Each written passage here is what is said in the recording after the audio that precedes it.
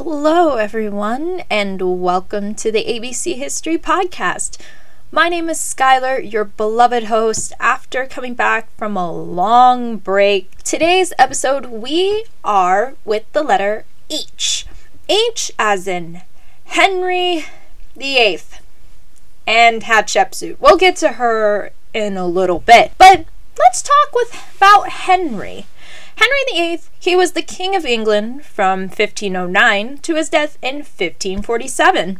He was born June 28, 1491, and was the third child, or the second son, to Henry VII, who was the first Tudor king after Richard III, and Elizabeth of York. There were about 6 or 7 siblings to Henry, but only Henry and Arthur, Margaret, and Mary survived infancy.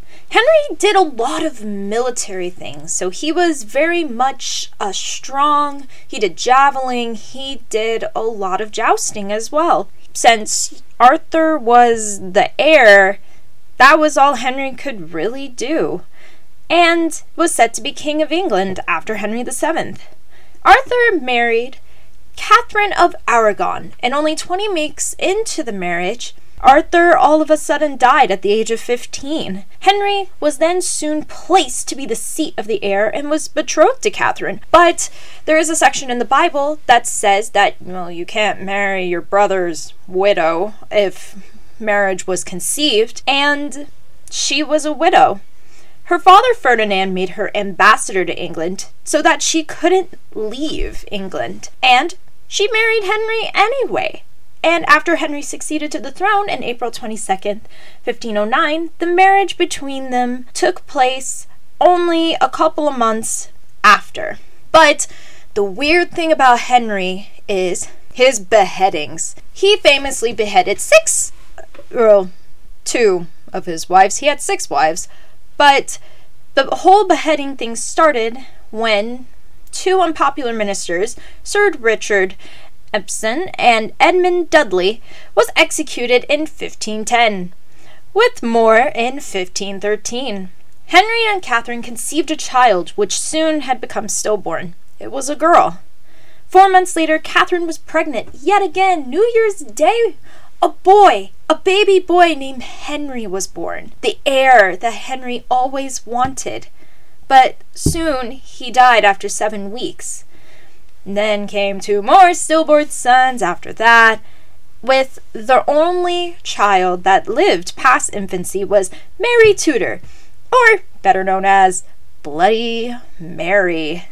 And Henry had a lot of mistresses. He had a son with one of his mistresses, but he died before the Second Succession Act was enabled by Parliament, stating that any son or child whom was born out of wedlock could get to the throne, which included his other 2 children, his 2 daughters.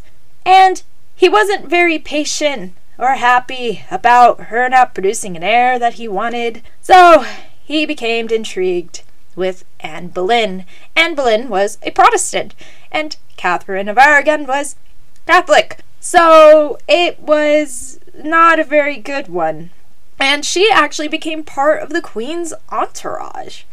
He had decided to annul the marriage with Catherine to marry Anne Boleyn to start the English Reformation, which created the Church of England, whom is of the Anglican sort. Catherine was banished from the court and removed from her apartments and was divorced. 24 years they were married. Anne and Henry went through a secret wedding ceremony, and she got pregnant. Then it turned into a second wedding in London, and she became queen consort on June 1st, 1533. Then she gave birth to a daughter on the 7th of September, 1533, named Elizabeth Tudor in honor of Elizabeth York. Again, he was not very happy with this daughter he came about, and he didn't like her. And she had false pregnancies and a lot of miscarriages. Henry saw betrayal. That's all he saw.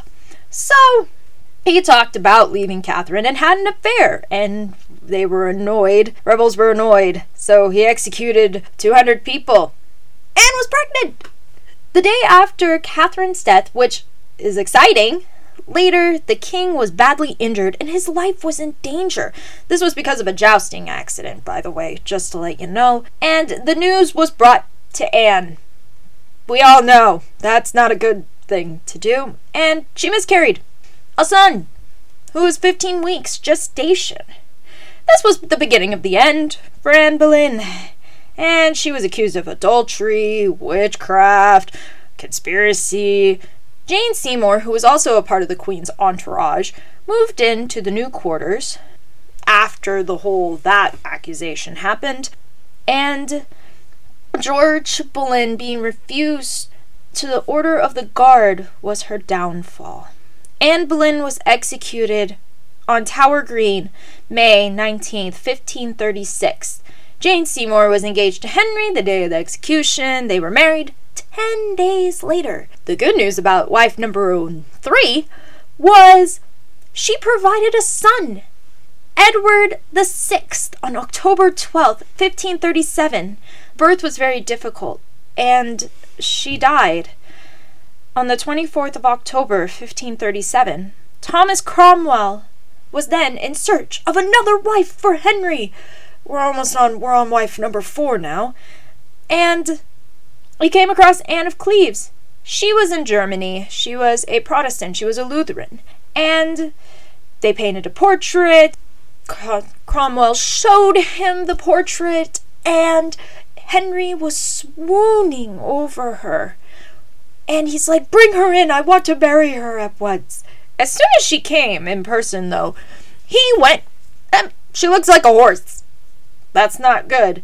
The marriage was never consummated, and it lasted about 6 months. And then she was betrothed to the Duke of Lorraine's son, which worked for the annulment. Cromwell was executed, and Catherine Howard, at the ripe old age of 17, was married to Henry VIII.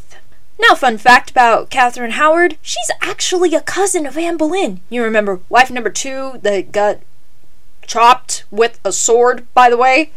And she had an affair with Thomas Culpeper and Frances Dereham. Henry didn't believe the accusations, but believed that Dereham confessed. Catherine pleaded that she was forced to. Culpeper, Dereham, and Catherine were executed February 13th, 1542. He tried to eliminate the threat to Scotland with James V, so he defeated the Scots with the help of Charles and James, and he wanted to unite the Scottish and English throne by marrying Edward and Mary Stuart, but that didn't work out because of the Scottish Parliament. This campaign left England bankrupt. July 1543, he married Catherine Parr. She helped Henry reconcile with his daughters, Mary and Elizabeth, and the Third Succession Act was put. Mary and Elizabeth were now in the line of succession behind Edward. Henry became a little obese, and he suffered a lot from gout due to the handsome Tudor diet of meat and no veggies. And this came along with the jousting accident the gout came with the jousting accident in 1536, so that didn't help either. He might have also had some brain trauma, so that didn't help matters with the whole chopping people's heads off kind of thing. And, well, he died at the age of 55 on the 28th of January, 1547. He was buried next to his third wife, Jane Seymour, his one true love. He was a tyrant later in life due to his change in nature in 1536. His son took over until he was about 15, and then he died. He kicked the bucket. Then it was Lady Jane Grey, which, that was a little weird. She lasted for about 9 days. And then Mary Tudor, because she executed Jane Grey. And then, after Mary died, it was Elizabeth Tudor. She was the longest reigning monarch until Victoria and Queen Elizabeth II. And Elizabeth Tudor died, ending the Tudor era. Well, that was a little depressing. A lot of beheadings. The whole shindig. But let's move on. Who's Hatshepsut? It seems like no one's really heard of this pharaoh, but I'll give you a bit of a rundown about her. There's nothing really weird about her. It's just She was the queen, or the pharaoh, the power behind the throne. She was pharaoh of Egypt with her nephew's stepson Thutmose III from about 1479 BC to about 1458 BC. She was the only daughter of Thutmose I and his great royal wife, Queen Ahmose. And if she were a boy, she would have succeeded her father. No, unfortunately, she was a girl. That didn't happen because, So, she was also the 5th pharaoh of the 18th dynasty that ended with King Tut. Genetically. Then there were 2 more at the end. We can look at that a bit more later on if possible. She was relatively connected with the old dynasty of the 17th dynasty, as her mother was actually a queen from the previous dynasty. And she, unfortunately, had to marry her half-brother, Thutmose II, who became the 4th pharaoh of the 18th dynasty with Hatshepsut by his side. As a great royal wife and the queen of Egypt, she and Thutmose had to produce a male heir. Unfortunately, that didn't happen. She produced a wonderful daughter named Neferure, and no son. And after her daughter, she could not bear any more children. So Thutmose II had other wives. This was perfectly legal, by the way. Not like Henry with the mistresses and cheating on his wife. This was perfectly legal. This was a way to basically combine them and help them produce a male heir and all of that. Kind of weird. It's a little weird, especially for nowadays. So, one of his secondary wives produced his heir, Thutmose III. Woohoo! And really, the reign of Thutmose II was Hatshepsut. She was the real power behind the throne due to him being so sickly. Thutmose II died after 10 years of his reign, leaving Hatshepsut widowed in Egypt without a pharaoh. Thutmose left a young heir, that Thutmose III that we were talking about earlier, and he was named Pharaoh of Egypt, roughly at the age of 3. So, Hatshepsut became the pharaoh's regent. And it was disputed how long she was pharaoh regent until she actually took the throne as pharaoh. So she could have easily taken power in 1512 BC or as late as 1479 due to how the BC works. She took the name Pharaoh Makara, and she did a lot with her time as pharaoh. She helped reestablish trading networks, which was disrupted during the Hyksos occupation of Egypt during the Second Intermediate Period, and this built the wealth of the 18th dynasty. She oversaw the mission of the land of Punt. This expedition was roughly during the 9th year of her reign, and she brought tons of goods to Egypt, such as frankincense and myrrh. The myrrh trees were used for her mortuary temple complex. And she would grind the charred frankincense into coal liner, which we depict modern people seeing ancient Egyptians wear, or better known as ancient eyeliner. Weird fact. Many Egyptologists have claimed that her foreign policy was mainly peaceful, but it was possible she led military campaigns against Nubia and Canaan. Hatshepsut was one of the most prolific builders in Egyptian history, commissioning hundreds of construction projects through both Upper and Lower Egypt. Her buildings that were more grand and numerous of those in her Middle Kingdom predecessors. She had a building called Karnak's Red Chapel, and this was intended to be a shrine, and it originally may have stood between her 2 obelisks, or big pillar thingies.